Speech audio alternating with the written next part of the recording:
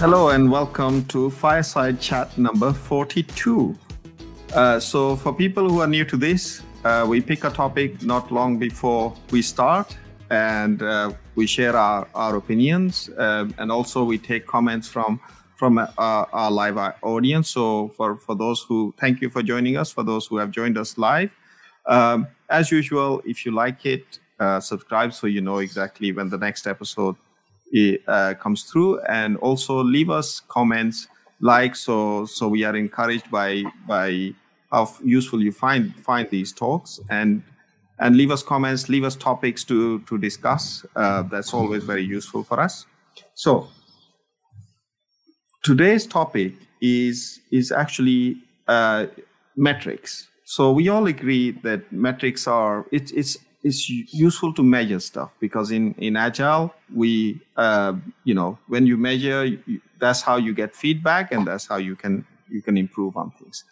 But the things that you measure often lead to your behaviors. So it's very important that you measure the right things, so that you choose the right metrics. They can lead you towards good behaviors and certain kind of improvements, so they can lead to dysfunction. So let's, before we actually kind of start comparing metrics, let's first talk about what do we mean by metrics and how do we measure those and how do we classify them. Who wants to go first? Normally, the person that defines things is you, Mesh, right? So it's your role to do the definitions of things. Tough luck.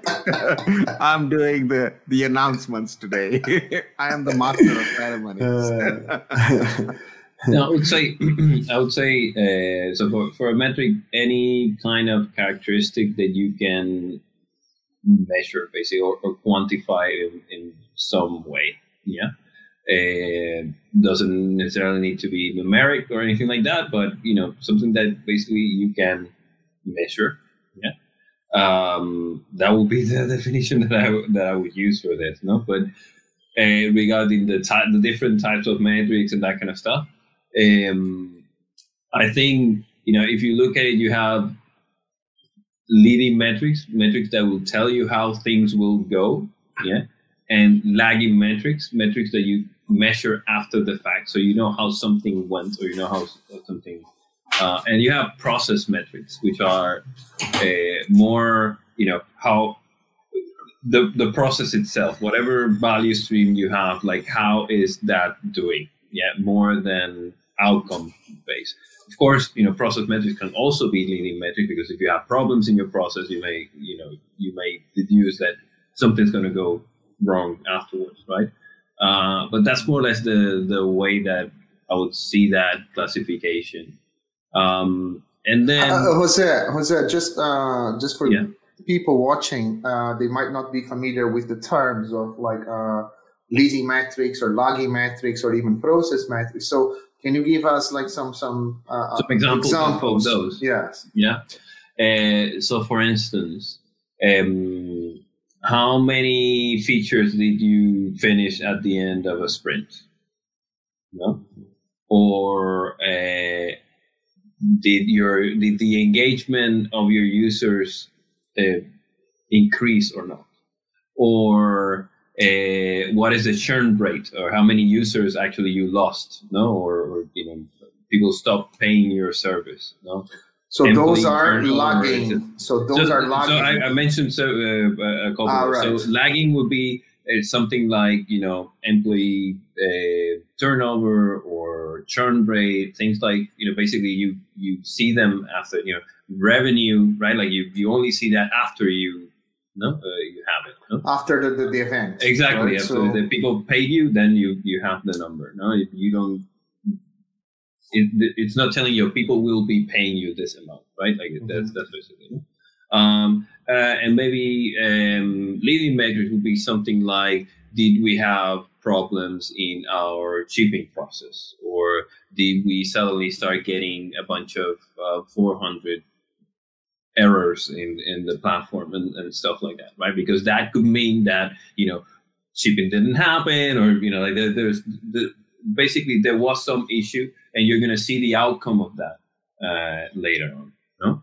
Another type of and then for process, you would see things like, I don't know, what is the current velocity or stuff like this that is, sort of like explicit to the operations itself, of the process that you're using.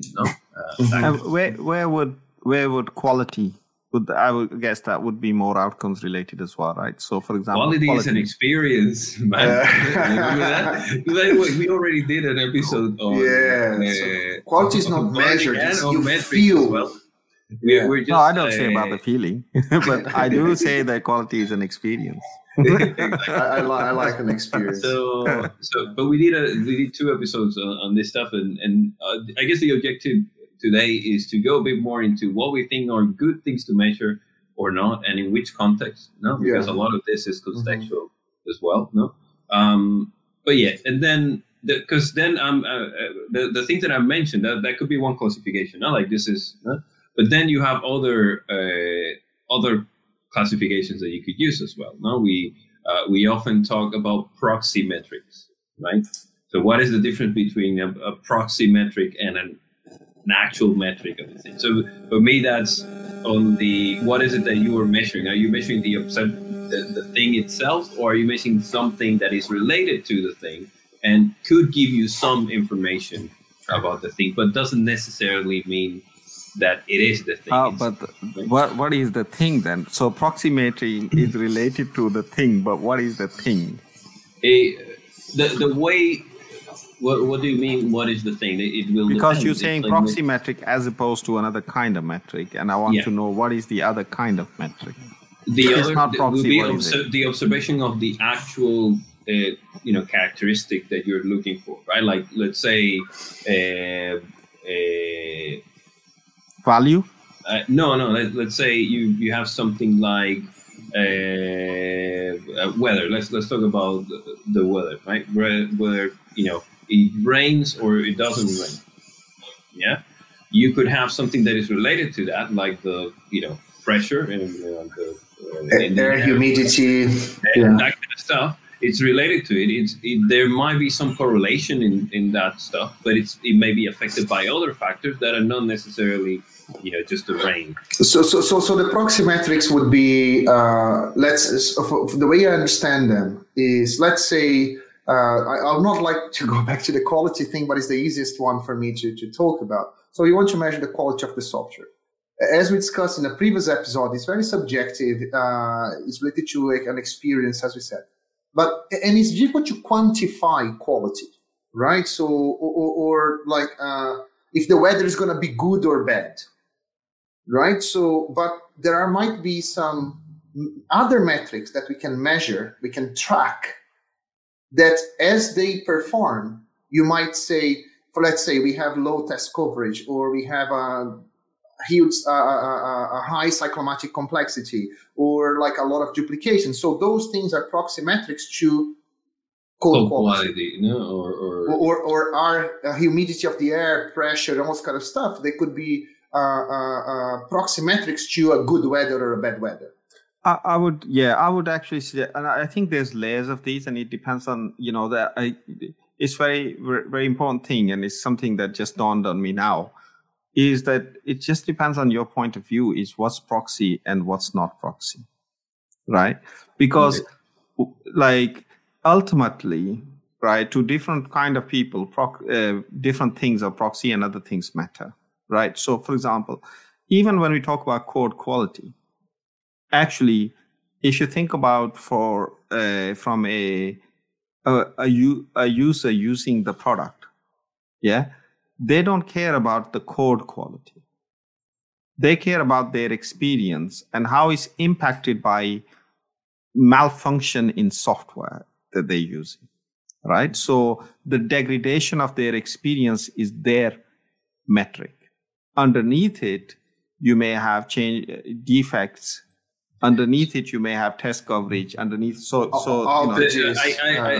me. So the degradation of their experience, is the lack of quality. Is their experience of quality, But for me, there is this aspect of being able to quantify somehow, So the minute that let's say we're talking about quality and the experience that people have, but that is, can you measure that? Is it like, where do you use something that is a proxy to that, something around the lines of how the people feel that experience went. Yes. Right, like the typical example of this thing is, employee net promoter score and that kind of stuff, right? Like, or organizational climate. Like, it's so complex, it's so abstract, etc. That then what you do is you find something that you can quantify, that you think is pretty much related or attached, has some correlation to what you're trying to describe. Or variations in that metric. Exactly, will tell you exactly. There is some sort of connection between them. And that connection may not be direct. It may be through something else, through some other factors or some other or number of issues raised. Like you may have a report problems thing, feedback or something, and through that you get. But my point was that code quality, ultimately at that level, is actually very much of a proxy in itself. So quality of the code base is a proxy. I think that then what you were saying, I think that it is not only the point of view, is the actual, the user of that, how can I put that? For example, code quality, because if I understood what you're saying, Mash, like code quality is a proxy metric for an end user, for example. Exactly, but not for a developer. But not for a developer. Yes. So for a developer is the actual thing. And even their experience is actually with the code. Yeah, exactly. Yeah, so if they can change the code well or not is directly related to their experience and not. And you can even go up to, for example, even the business itself, because, for example, if they are having a lot of rework, then like the amount of rework, for example, bugs raised, and things like that would trigger rework, would trigger inefficiencies. So that becomes a business problem caused by. Yeah, for them, for business is waste, exactly, rework or waste.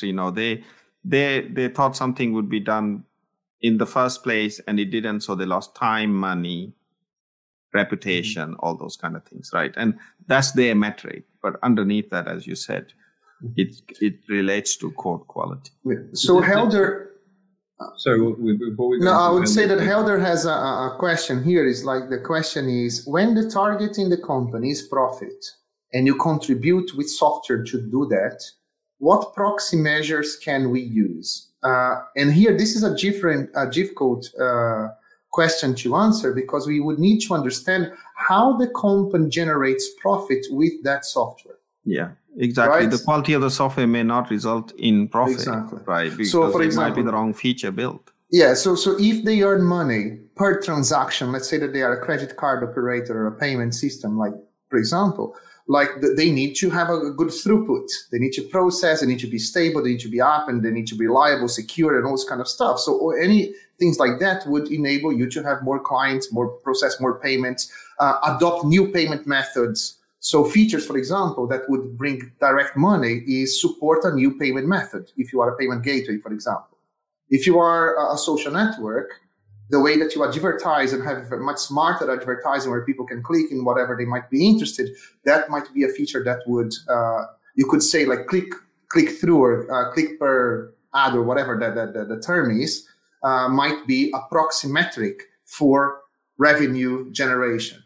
So see what I'm saying? It will really depend on how the company make money with that software for us to find the right proxy metric. Particularly there is a book, Link Analytics. I don't know, it's quite a good book if you're into the whole Link startup and you want to understand a bit better how to link the state of the business with all of the processes and all of the things that you're doing as part of the business, right? And they have a concept which is called the one metric that matters. Yeah.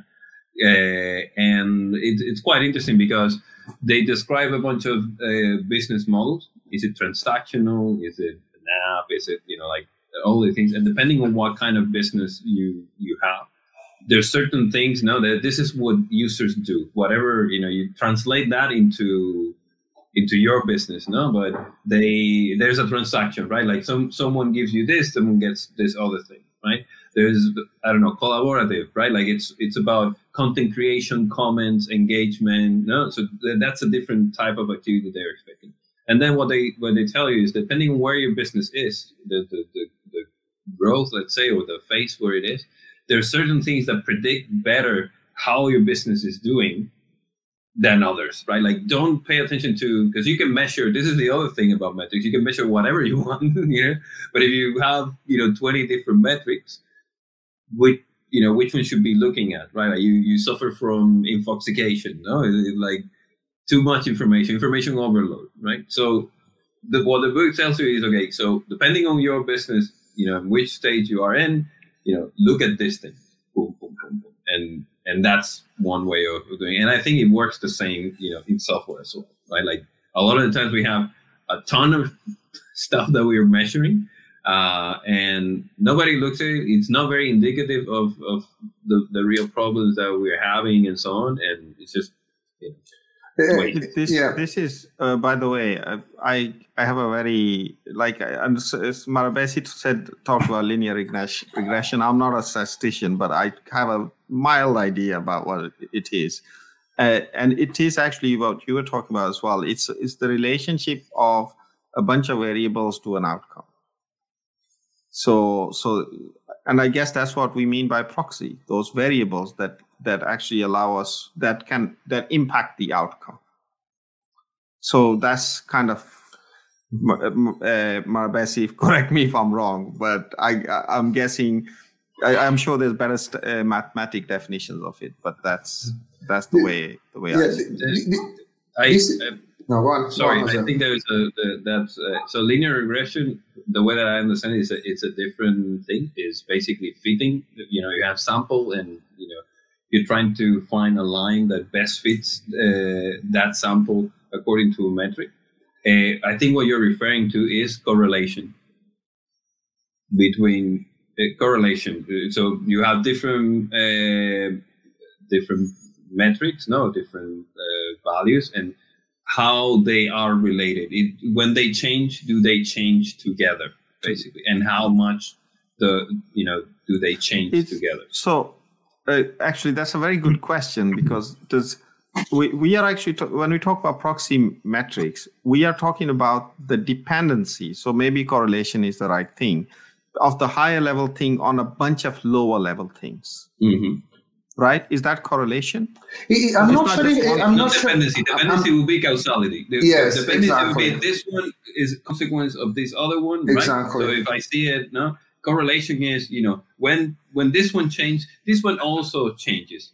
I think then it's more causality, because it's the dependent relationship you talk about. You talk about the one-way thing, because what you like. Not always you can get the dependency. I think this is the thing about the proxy metrics. Like, not always they are a direct dependency. For example, you end up. There could be another variable in between that is actually the one causing them. So yeah, as we said, like, for example, a low test coverage doesn't necessarily imply bad quality, but is a metric that if it's too low, it might imply.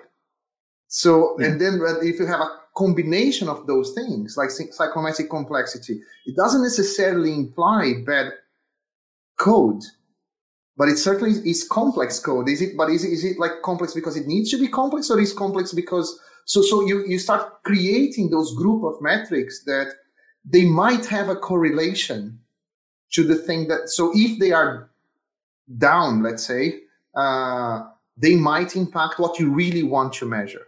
But that is not a direct dependency, from what I understood. Mm-hmm. It's an interesting chain of thought. But let's move back to the things that let's move back to what we were talking about. So we were trying to understand what proxy metrics are, and I think we went down into a bit of a rabbit hole in terms of the dependency aspect. But would it be safe to say then is proxy metrics are basically, what we are saying is that they are not the things that ultimately matter, but they help us understand the thing that ultimately matters, because we don't want to, we want leading measures to help us understand beforehand and be proactive in the thing that ultimately matters.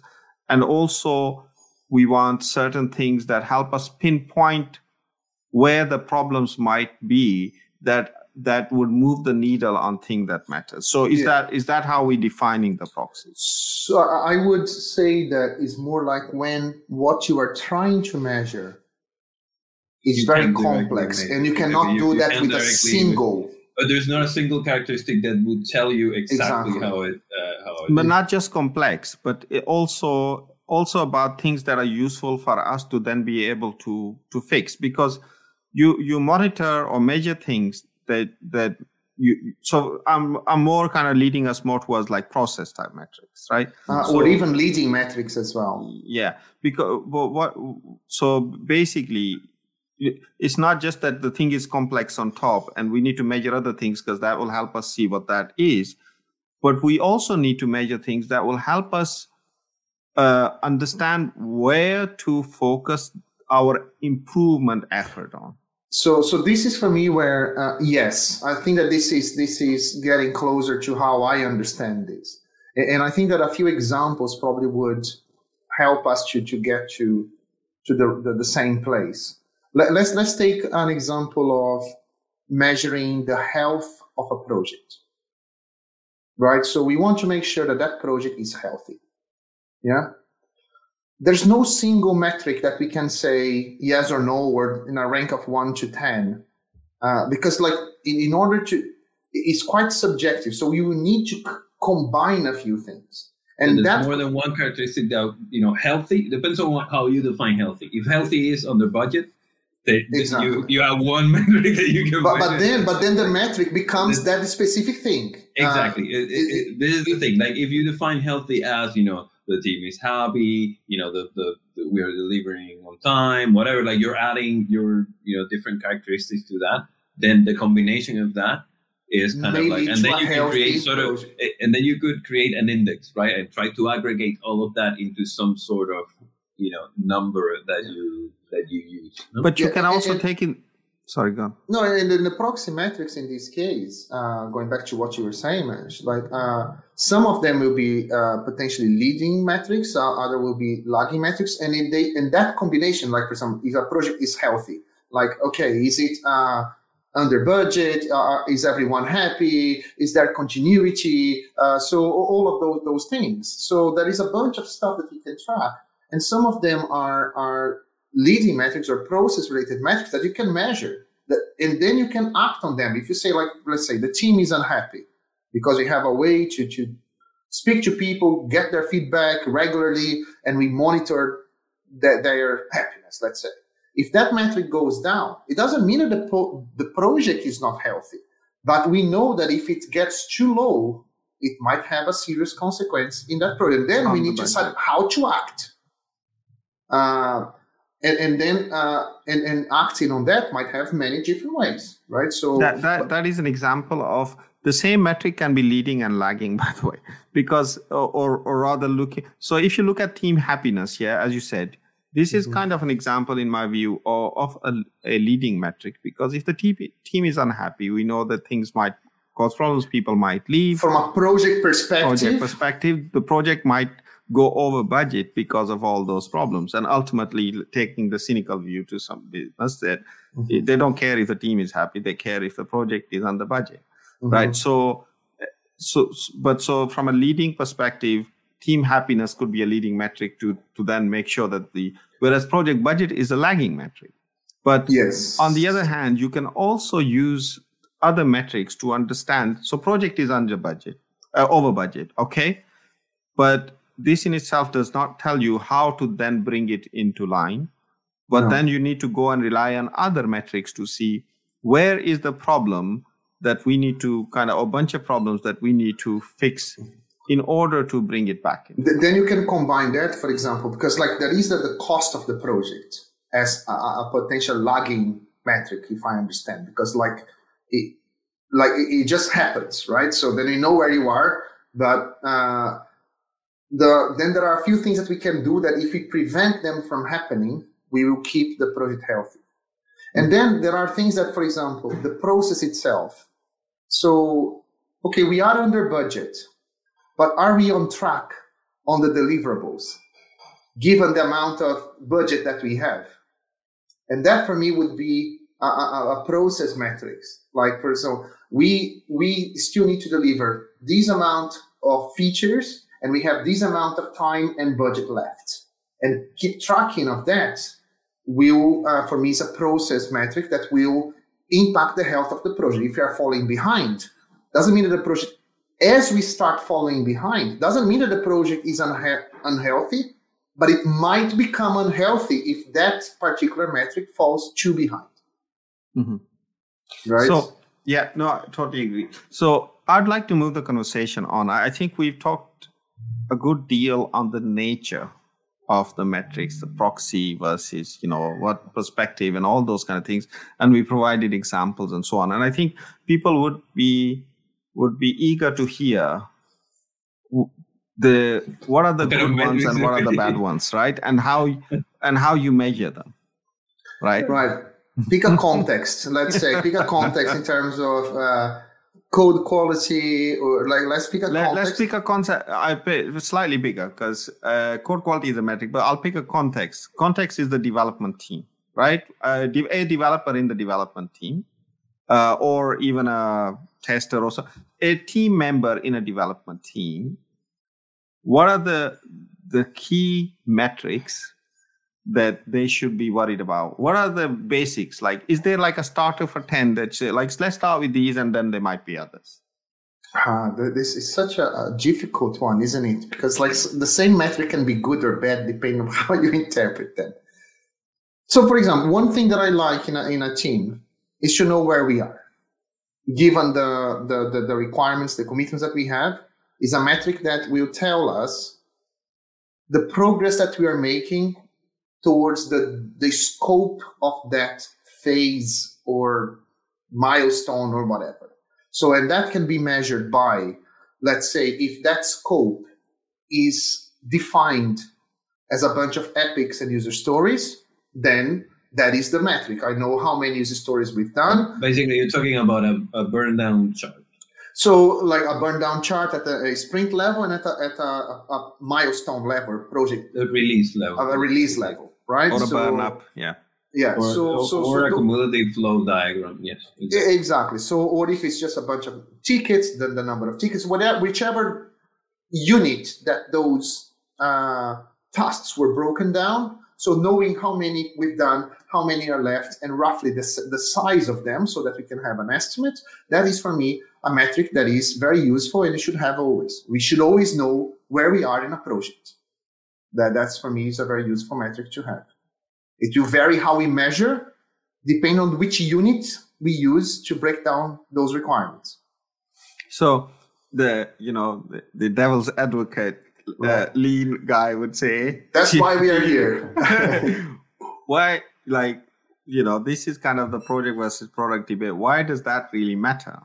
Because if we are building up a product and it's alive and it's servicing a market and we are doing the next thing to actually improve our business, then we just pick the next thing. Why does it matter that that the scope is bounded? The way that I see it is that the way that you bound the scope can vary as well, but there is a continuous investment in a product. So we don't need to treat as a project and then it gets towards after 6 months it ended. No, the product will be alive for decades. But every increment in that project or that product is an investment. So we're saying we're going to spend the next 3 months building this set of features. It's because there is an expectation that if we build that next set of feature, we will get some return on that investment. And that might be even to keep the market share. just because like all the competitors have those features, we need to have those features, or it might be something innovative that we can gain market share, we can get more users or whatever, become faster or whatever. So for me, it's important because like we have a finite capacity and money as well at a point in time. So we need to prioritize like what we're going to do first, what we're going to do next, and how many people we're going to use to do that, and how long would I need to wait so that we have something else done. So knowing those things are important. I think Mash, what he was doing, the devil's advocate, correct me, Mash, but I think what he was referring to is why stop at the delivery, let's say, or at the, I built the feature.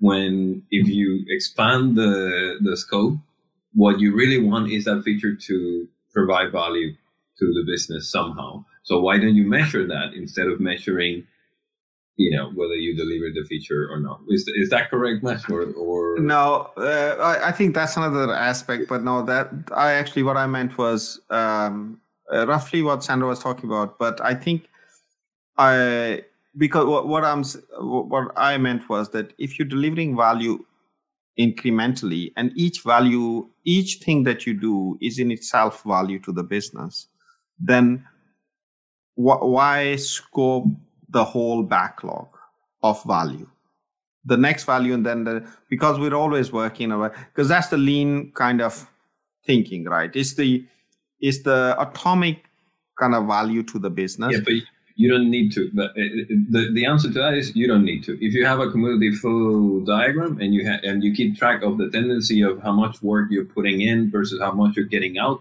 you can basically draw the two tendency lines, and you can know at any point without knowing the end amount of work that you're gonna have. You can know more or less by when you think you'll be finished according to how the system is behaving. That's what that is what I was getting at. However, I think what Sandro is saying is that they might, and correct me if I'm wrong, Sandro, but I don't think you need to do the whole backlog. You don't need to know the whole backlog, but you do need to know the progress of the initiative, release, whatever you want to call it. If it is a big chunk, that in itself is arguable whether that's a good thing or not. But if something is a big chunk, you need to know where you are within it. And normally, when you start wanting to know like a much bigger chunk, what you basically have is you're not working in a release value early fashion. It's more like, like values being released to a particular thing and not all the way. And the measures are also wrong. But there is I think in a lot of cases, it's a reality. It's not the ideal, but it's a reality that value is not released early and often, and we can't slice it small enough. And the other aspect is that's why I said I was playing devil's advocate, because the ideal is that you don't have kind of this huge, you don't care about what's 6 months down the line, because you're releasing value and things are being prioritized and things are coming in and the next priority is getting done and people are happy with the rate that it's getting done and it's moving the business forward. So you don't need to understand the whole scope of things. You don't need to understand where you are in terms of the whole, because the whole is undefined and changeable. You just need to know what your next steps are and what your direction is. There is another thing that comes to mind with this, which is the experimental nature of what we're trying to accomplish a lot of the time, right? Like, so sometimes it's just, we need to build this. We're, from the business point of view, we're trying to achieve an outcome, and we think that building this would get us that outcome, no? And it might not, yeah. Another way of looking at it is we think that we can reach this outcome by delivering these features. Let's treat it as an experiment and let's, close the feedback loop on that experiment and then basically iterate really quickly on the thing that we think is the most important. When something stops being, you get the law of diminishing returns or whatever, right? Like it doesn't make any sense to continue optimizing. You stick with what you had, you move forward, no? And this is what a lot of startups advocate for, right? Like this is, we want to improve conversion. Okay, so I think if we remove this step, it will, okay, so let's try it. No, let's see how that performs. And we can compare. This is another thing, because a lot of times we think of metrics as a number, how many story points or whatever, and there's a lot of other stuff that you can look at that's also a number, but it's not the number itself. Like you can look at ratios, for instance, which is a good way of number. One that I used in the past, for instance, is open versus closed, right? Like how many bugs is not what I want to know. I want to know if we are stable, if it's going up, if it's going down. That the tendency, if we are generating more bugs than we are closing them. Exactly. So radius, for instance, is another. Sorry, what do you mean by radius? Ratios. So ratios. Ratios. Yes. Open versus closed. Not the number itself, but the relationship between the two, trend. Between two and the trend. Yeah. The other one that could be interesting as well is comparing. Time series of different intervals. So how much did we do, this same month last year, right? When is it double? Like we grew, double people, no? Are we making double the money, for instance? Something like that, right? Because it also, there might be overheads and stuff like that. No overhead, but seasonal. There might be seasonal changes to what you're looking at, and all of that stuff, right? So that's another one that I would also use that is not very used often. No, again, I understand in many cases why, but that's another thing. Like you need to. It's not just the number of what we're going. You need to look at the tendency a lot of the times, and you need to see the relationship. And I'll give one example of relationship, right? Story points. Someone mentioned in the chat story points, and it's generally something that people hate. Yeah, how many story points do we do? Like, we're not being productive enough.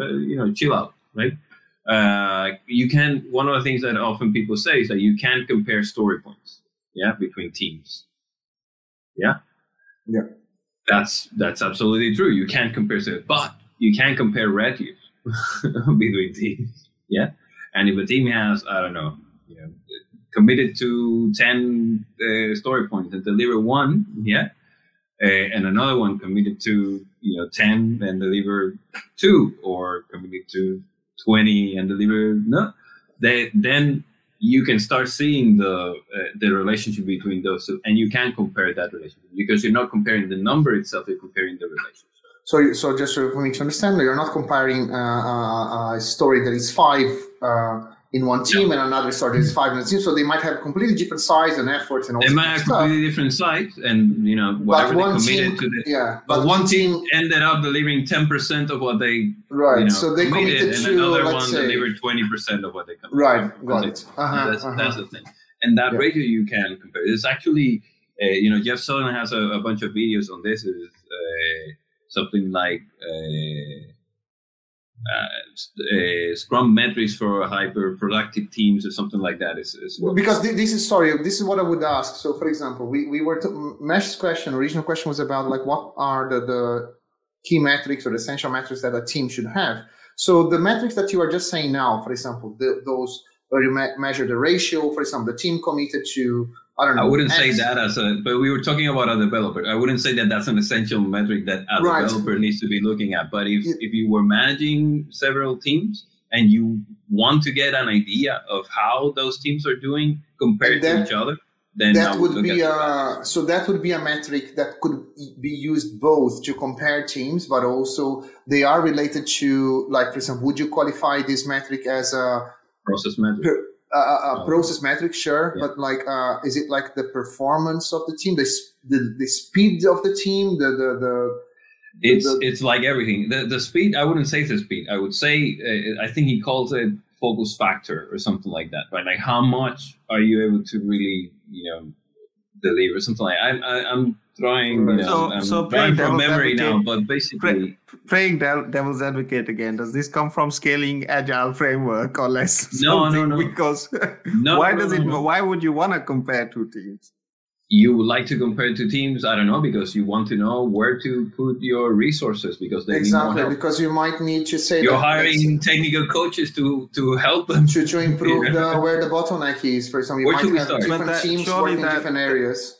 In terms of the because the reason I asked this question is I want to lead ourselves to other types of metrics as well. Mm-hmm. The conversation. Go for it. Because I think there are other types of metrics that are way more important. Like, by the way, when I said a developer in a team, I'm talking about an XP team and the whole team type view, right? Any team member that has a whole team view that, it's not a give me stories and I'll develop them. They care about the thing being delivered and how it and so on. So that's what I mean. So anything can come in there. But before I start, like, let's say I'm that person, before I start comparing my commitment to deliver ratio to another team's commitment to deliver ratio. There are a lot of other things that I can do right, and maybe not even have to deal with that, because there are some things that I think are absolutely essential that I should be measuring, and I'd like to take the conversation there. So what are they? In your view? So some that you talked about is like, and I know like this is almost a cliche around the 4 key metrics, but I think that they are a good starter for 10, right? Because they actually, if I was to start looking at my lead time and my change failure rate, deployment frequency, I always forget that. Mean time to recover, I'm always a bit skeptical about. But just these 3, for example, let's start with those. So lead time, mean time to recover, change failure rate, and deployment frequency. So that I was the mean time to recover. Let's leave that to a side. I think that's a bit more thing. But the other 3 that I would talk about, they actually come from lean. They come from and they tell me a lot about my process and my ability to deliver and my ability to be effective. Because as you said, like if you have lots of different metrics, which ones you look at and which ones are important, and, take your pick. But if you have a very few, then I would like to keep these very few, right? So, because they tell me about, first is how quickly value is going through my team, right? How quickly are we delivering value around the lead time? They tell me how quality from a relatively good proxy metric around quality, like how often, I make change and it's not a waste, right? And the other one was deployment frequency. How quickly can I release value once it's done, as in from our team? How quickly does it become valuable to the business, right? So these in itself, I think, are a very good start, and can. If we were to concentrate on that and start, of course, there are other things that you can even further down. If your lead time is not great, or you think it's not great, but you then have to look at other metrics to see why. Right. I have a kind of a spicy kind of question. So let's say, hypothetically speaking, that we have a team. So you run a new project or a new area of the business, a small team that is delivering fast. So, for example, they can deploy on a daily basis, sometimes even multiple times. There's no bugs coming back. So the lead time is quite short, right? But let's say that you look at some code quality metrics, and you notice that, let's say, test coverage is either none or 10%, just as an example. And this team is just plowing through code and just delivering feature one after another. But there are quite a few well-known code quality metrics like test coverage and psychometric complex, all the Sonar Cube kind of metrics. They are quite shocking.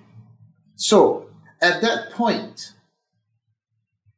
what would you do with the team? It's a very good question. And I'll tell you what, if the change failure rate is low, I don't give a crap if the test coverage is 0. Right. Okay. And as long as that's sustained. Right. This is the problem, because like the challenge in here, and I know that this is a controversial, I didn't want to put you on spot because I would struggle to answer that. It's all right. I'm happy to be controversial. But because, like, for example, I think the point that I'm trying to make here is how challenging it is to choose a set of metrics to actually guarantee what you want to achieve. Right. So, because, for example, the code quality metrics, they are, I would say, I don't know if I would characterize them as process metrics but they are always there. They are telling you the state of the code base that you are building. But at certain point in time, mainly in the early stages of a project, they might not compromise more important metrics, I would say, that are the business metrics, the how often you are releasing, all the 4 key metrics, as you mentioned. But then they might be building up to a point that it brings that product almost, or the development almost, to a halt. And at that point, it's way too late. But then the metric is not the same. You're talking about a team that is able to deliver. No, so then they will be. No. What I'm saying, that there's no defect. This is the tendency part, right? Like, okay. At some point, same team. No, yeah. Sorry, just so then, like, for example, would we be monitoring the 4 key metrics, and once they start going lower, for example, start slowing down the frequency of delivery, or we start having more failures, and at that point, it's almost like a lagging metric in that case, we will start looking back at, because this is what happens in most of our projects. We are now trying to pay off technical debts. See where I'm coming from? So here, like, there are certain other things in in your process that will actually allow you to see that even early. The lead time you don't have to look at, because, like, if you think, for example, of cycle time, something. So if you don't have automated tests, that's why I think code coverage is probably not the best metric.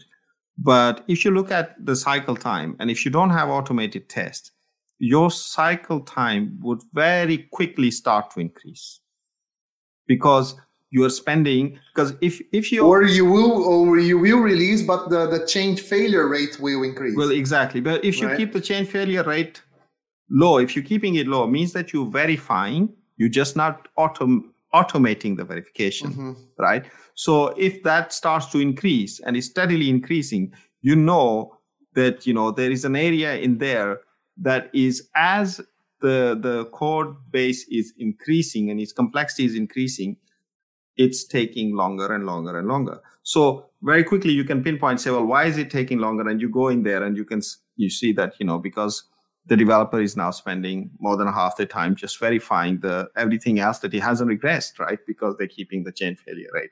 And there, theoretically, then you can say, well, there is a case for automation. And this is something that, you can say, well, actually, there is a case for automation from fairly earlier on. I would actually argue that the code coverage in itself can actually bring the cycle time higher rather than lower, because if they're not well engineered, well written, blah blah blah, right? And so I would still say that I would, like, lead time is not enough for sure, but I would more veer towards looking at something a bit smaller, leading, like queue times, cycle times, rather than the code coverage, to help me understand where things are going wrong. Because I just remembered. So one thing that I would say before we go into that is that it also is a variable of how much risk you can take, and this would be another factor that would trigger me, even if the lead time is okay, to go and act on code coverage or whatever is low. It's like, if nothing is happening today, right? But can I risk something happening? Yeah, that's also a measure of, is it okay to maintain this state and take on this risk? or not. Yeah. And that would be another factor that would make me, even if everything is going well, no, we need coverage, we need, quality gates, we need automation, because the cost of making a mistake, even if until now we haven't made one, is high. Yeah, because I think that this reminds me, remember when we were discussing like adopting OKRs, which for me is kind of a metric on its own, right? So this is how we're trying to measure the progress of the business, the objectives, and the key results, and all that kind of good stuff. And what we were looking at when defining the key results is that not only what we want to achieve with the objective, but there were also some quality metrics. Because you mentioned like leading metrics, lagging metrics, process metrics, but there are also quality metrics when you talk about the process. So for example, there is something that you want to achieve, but do you want to achieve that at any price? For example, you want just like to release one feature after another, running the risk, going back to both of you were saying, maybe you now, Jose, in your last comment. So for example, you are incurring risks as you are pushing more and more features without looking after the quality of your code.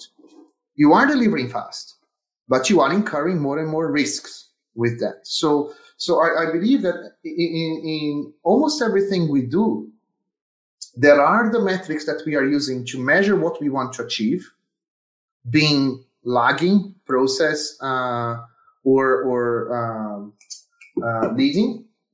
But maybe the process metrics, there is an overlap of what we call quality metrics as well.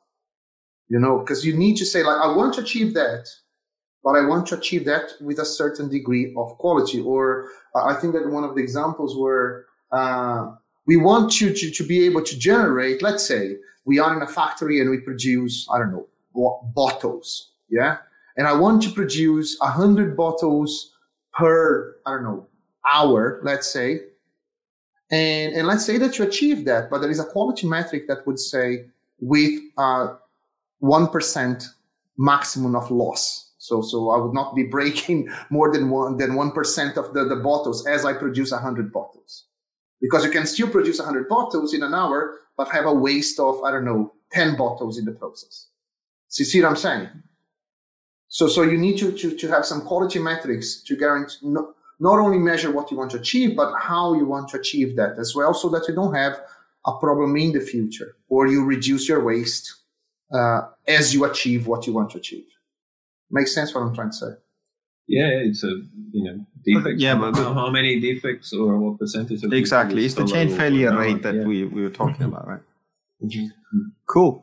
So we are at the place where we have about 7 minutes. So this is a good time for Jose to introduce a brand new topic that is gonna take us another half an hour. But seriously, is there? So we talked about.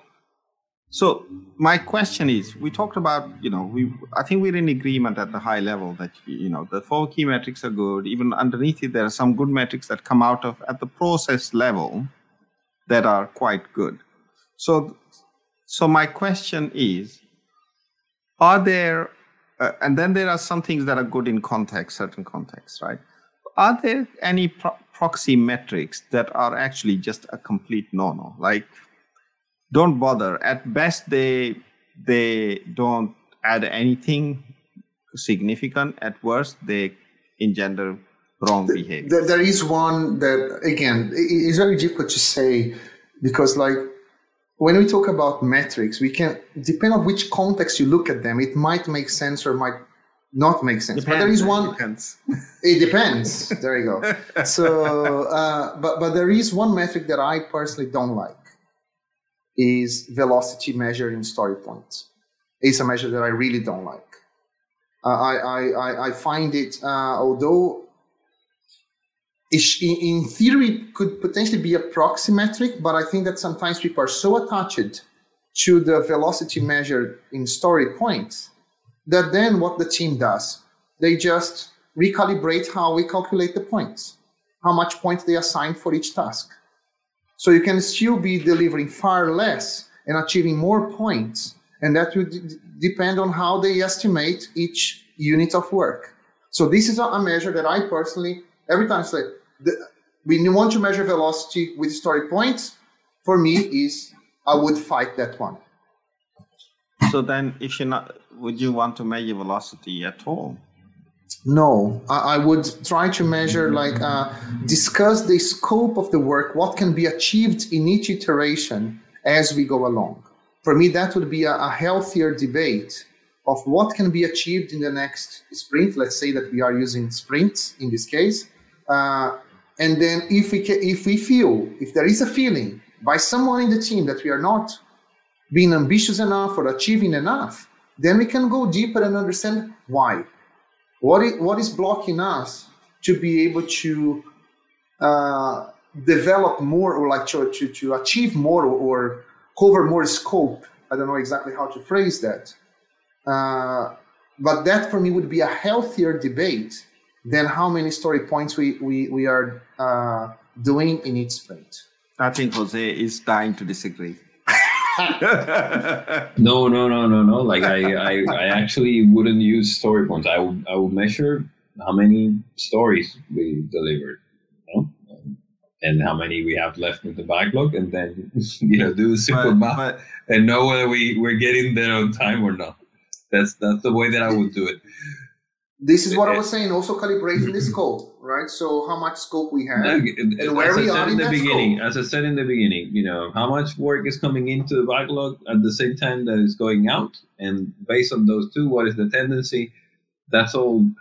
So you wouldn't look at the I wouldn't look at the story backlog. Points. You'd look at the ratio of work coming in versus going out. Well, I would look at the scope of the backlog, because I'm basically assigning a story point of 1, so to speak. Let's say I'm just giving a value of 1 to everything. Yeah. But then that assumes certain things about the backlog that all no. But it's okay. It's okay, and I understand. It assumes that everything is the same. I don't care.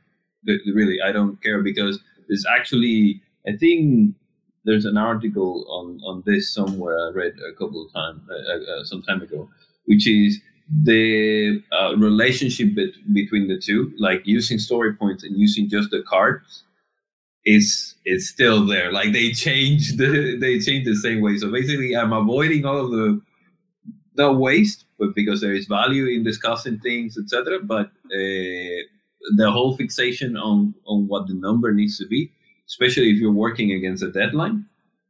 Listen, we're working against a deadline. Everything that is here needs to be there. So why, if we're not getting there, we're not getting there. We need to know, right? But that's the idea. So I wouldn't use the story. You can if you want, but I wouldn't use it. I think there's value in sizing things, understanding, how big they are, etc. But more to provide an estimate to see if something is possible to achieve by a certain time.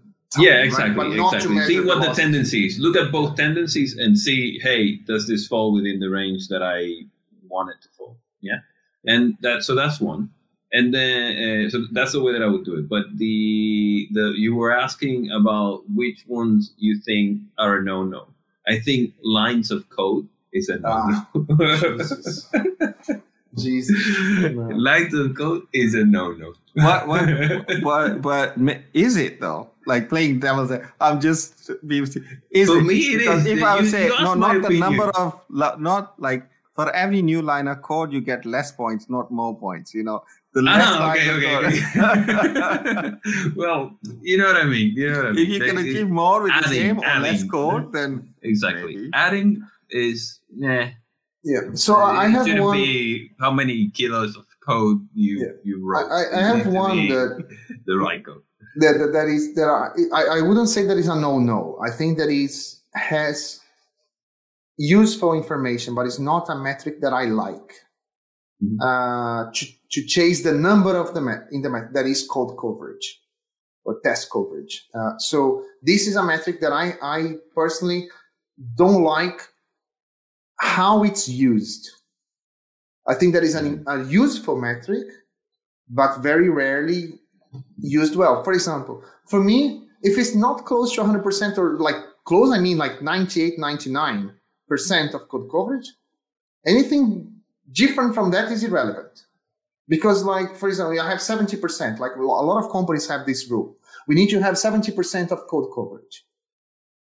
What does it even mean? How do you choose what is the 70% that needs to be covered? And what about the 30% of code that is not covered? How? So what's like the important? 70% that is not core is completely covered. Exactly. I have all my cruds 30% that is tested. core and is the area that is I have a most larger problem with code coverage. In fact, this was the one that I would pick as well. Is one of the most harmful ones, because even if you have 100 or 98% or whatever is a good figure, it does not tell you that it may tell you that you've got some lots of shitty test code.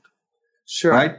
So it doesn't, code coverage in itself tells you nothing about the quality of your test or your production code, and nothing really about the real verification that code is doing. It just tells you what code that your test code is exercised. Exactly. So we understand the. No, sorry, go on. Finish. No. So I was just going to say that if that's so it can actually lead more towards bad behaviors than has any significant impact around anything major. So for me, the reason that I mentioned very close to 100, like, is more to identify the behavior. So, for example, are people bothering to write the automated tests as they write the code? If they do before or after, of course, we all prefer to do before that. We prefer test-driven development.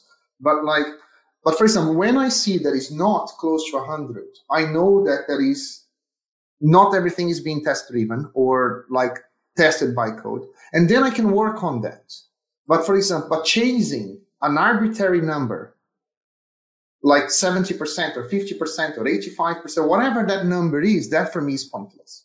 Or even like knowing, for example, like once the code base is already there, and some companies have for example, we want to increase the percentage of code coverage.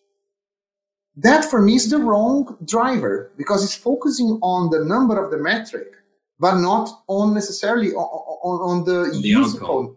The outcome that you're test automation, which is, less defects or whatever. Exactly. And then what is the point of wasting a lot of time trying to increase the code coverage in areas that are stable, that no one is working on, just to increase that metric? Or write a bunch of pointless tests, as you were saying, Mesh. Sometimes you test some UI bit or whatever, that sometimes the amount of code that is written to test some very small UI behavior sometimes, I would rather just say, you know what, we're going to do some smoke test by someone who just click some buttons and check, instead of having this huge, ridiculous amount of test suites to test a very simple behavior in the UI to see if the button is aligned right or aligned left.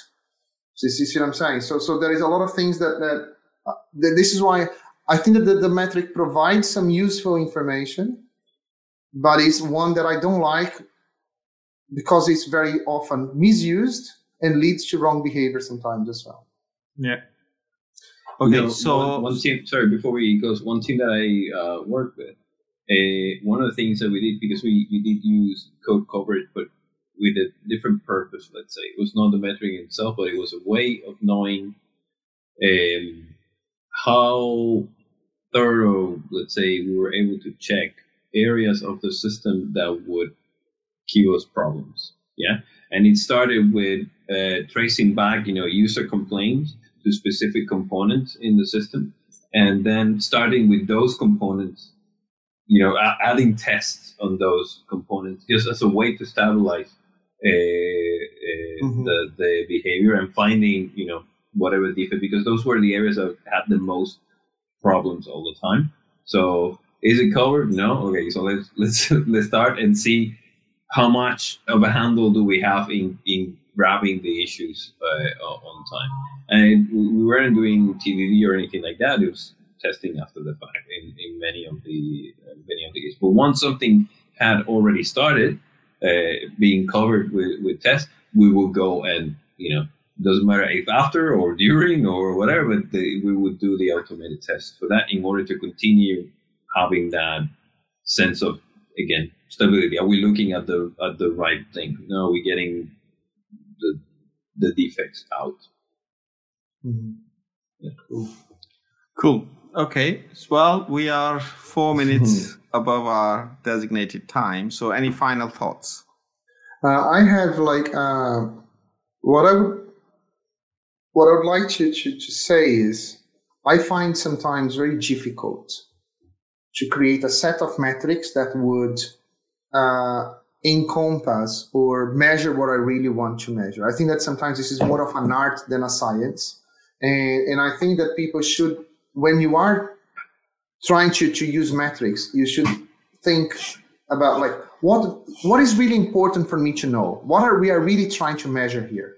And quite often, this thing that you want to measure, it will be difficult to measure on its own. It might not be a single number. So then you need a collection of metrics. And this is where the problem, the difficulty or the skills, if you like, comes in. Like, is mixing those leading metrics, lagging metrics, process metrics, or quality metrics. So it's be able to combine the smaller set possible that you be a good set of proxies to measure what you want. And this is, for me, challenging, but it's worth doing and putting a lot of thought into it. Because if you choose the wrong set of metrics, it might backfire and lead to the wrong behavior.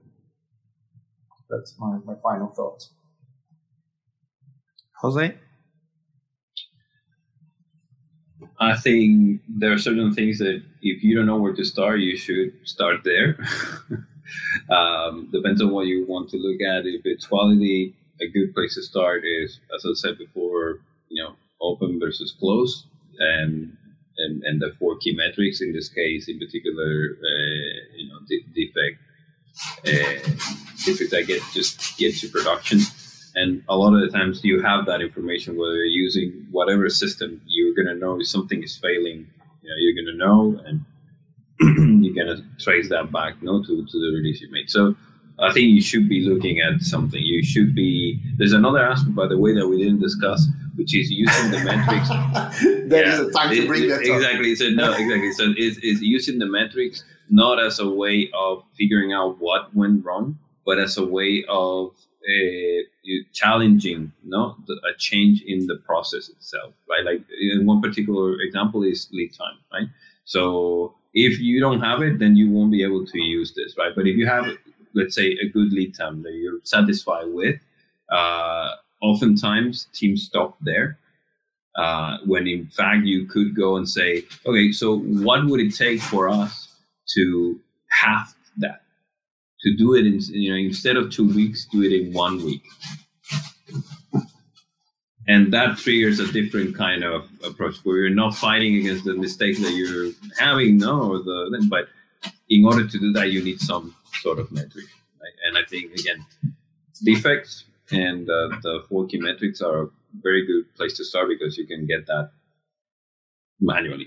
But I like your point about using some metrics to challenge the status quo and push the team hard. That's a very good point. Yeah. Mesh, what about yourself? I think my point is that it's important to remember that proxy metrics are just that. They are proxies.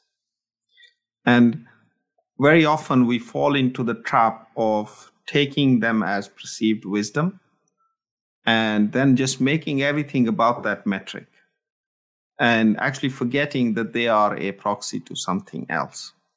So it's very important that we always keep that link of what those things are a proxy to, and always monitor that thing, and always question the relationship of that proxy to the thing that really matters, right? And I think we should always keep that in our view. This is a proxy, and we are measuring it, and we are basing a lot of our improvements on it.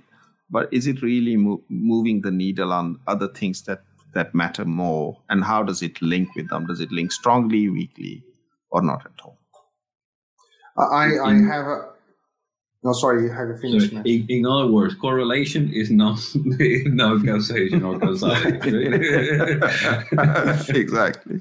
No, I have another final thought that I think that is worth sharing is also that metrics should not be used as a management tool. So for me, that metrics are a learning tool, are a way for us to understand what's going on with the company, with the team, with the project, with the code, or whatever you are trying to measure. But that is kind of information that should be used by the teams, by the people involved, to say, okay, this is what's going on in whatever we are trying to achieve. Where should we act? What should we improve? What should we not improve? Where should we put our attention? Yeah. So for me, I think you should qualify that a bit more, right? Okay. The way that I read that statement, I kind of have an issue with it, and we use metrics to management. I will qualify a little bit more. Metrics should not be used to beat people up. So it's not okay, you have a metric, you need to comply to these, and that's what it is. No, metrics are, we set a group of metrics to monitor the progress of something, or if you're going towards our goal and something like that. And the metrics provide the information so that you can make better decisions of what to improve, where to pay attention, what to change, and things like that. And if we are on track or not. But they, for me, are information that is needed so that we improve what we are doing, and not just to fixate on the number and beat people up when they don't meet. So that's I think that's the point that I was trying to make. Okay. Well, thank you, Sandro, and thank you, Jose. And thank you, everyone, for listening, especially to those people who took part in the live chat as well. So if you like it, click like, subscribe, and let us know what you think about it. And also, as I said, give us suggestions for new topics. So thank you very much for listening. Thanks, everyone.